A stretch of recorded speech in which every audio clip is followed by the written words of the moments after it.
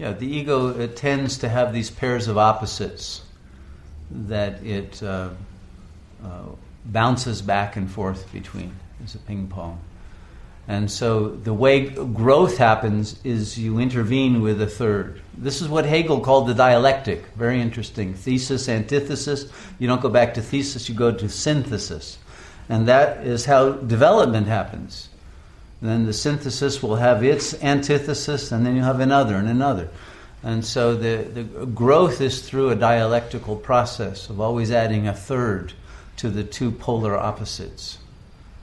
And so in a way, that's what we are doing now, is adding another state, another dimension of consciousness, the pure awareness that is able to perceive both the body and the mind. These are usually the two states, and now we're in a third.